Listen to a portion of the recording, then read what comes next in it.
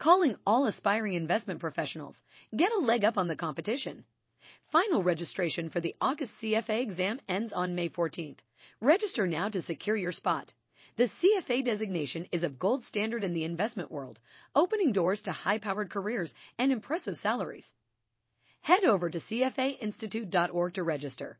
Don't wait. Take control of your finance career today.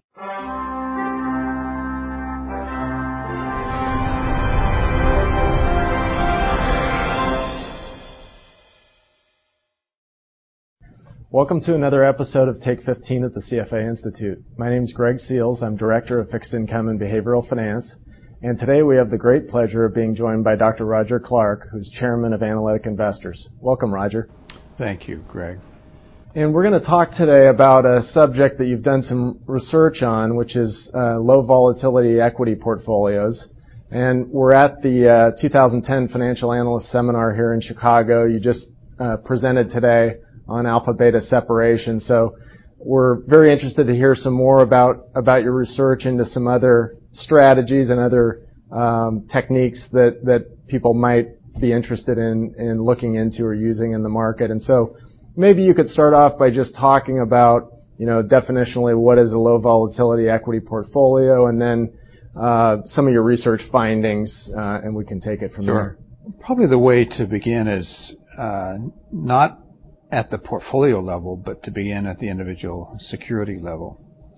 And we've been interested for decades in what helps explain the difference in returns from one stock to another.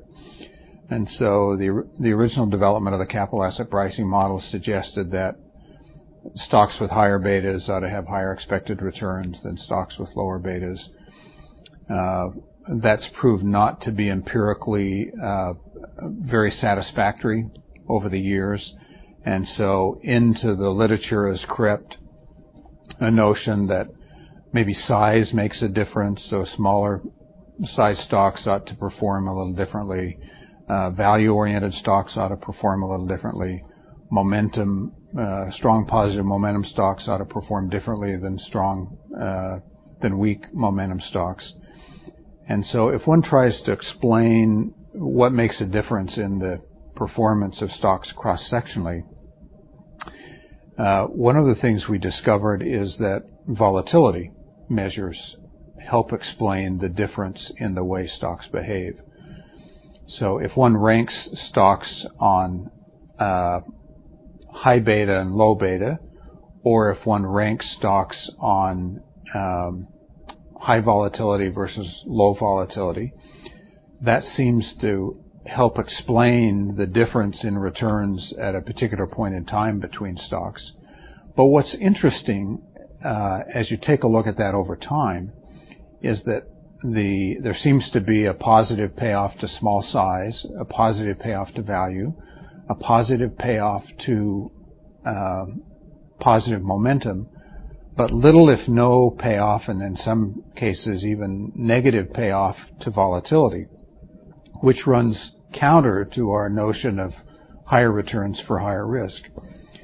And so that's a phenomenon that seems to hold in the United States, but it also holds outside the United States. It's a very interesting phenomenon that buying stocks that have higher volatility on average does not seem to give you higher returns. Now, the portfolio manifestation of that is if you build portfolios of stocks that have lower volatility, you generally get about the same return as the broad market. So you earn the equity risk premium, but at probably 20 to 30% less volatility.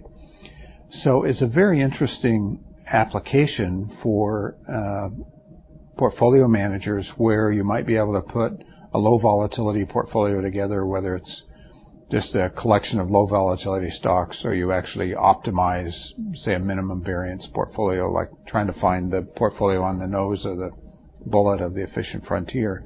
Those portfolios have very interesting characteristics. They tend to have lower volatility, but no measurable sacrifice in return relative to the broad market. That is fascinating. Now, can you talk a little bit more about some of the ways this could be implemented? You mentioned a portfolio that has less less volatility having the same return? Are there other flavors that you've looked at in terms of the applications of this? People have done a couple of kinds of things. One is, as I mentioned, just to construct a low volatility portfolio so that the average return is roughly the same as the market over time, but with lower volatility. Other people have said, well, if I want the same volatility as the market, maybe I should just leverage up the low volatility portfolio, give it a little bit more exposure in terms of volatility and leverage it up, and I'll get a higher return than the market at the same volatility. So we've seen people do both of those kinds of things.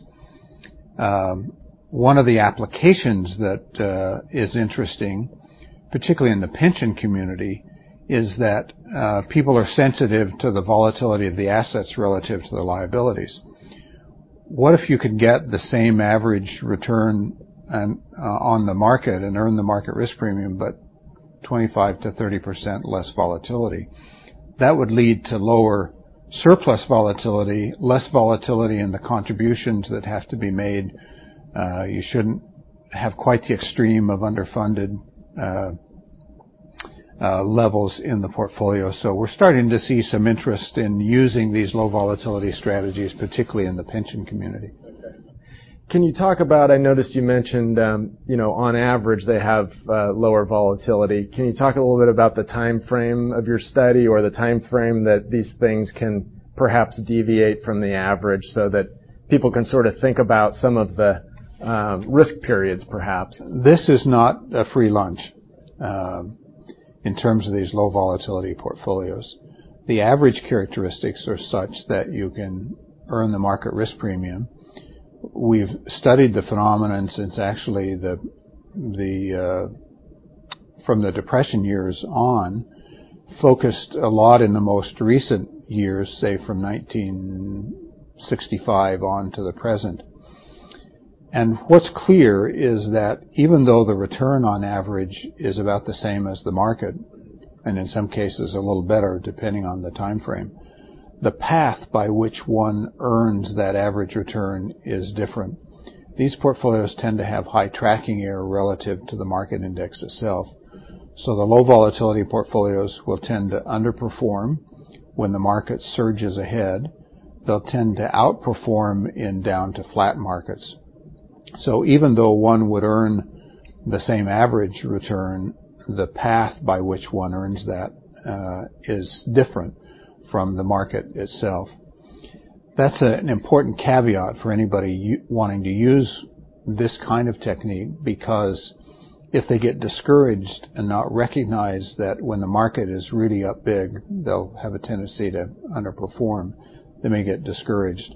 So if one were to use this, the educational understanding of the characteristics of this phenomenon is really important.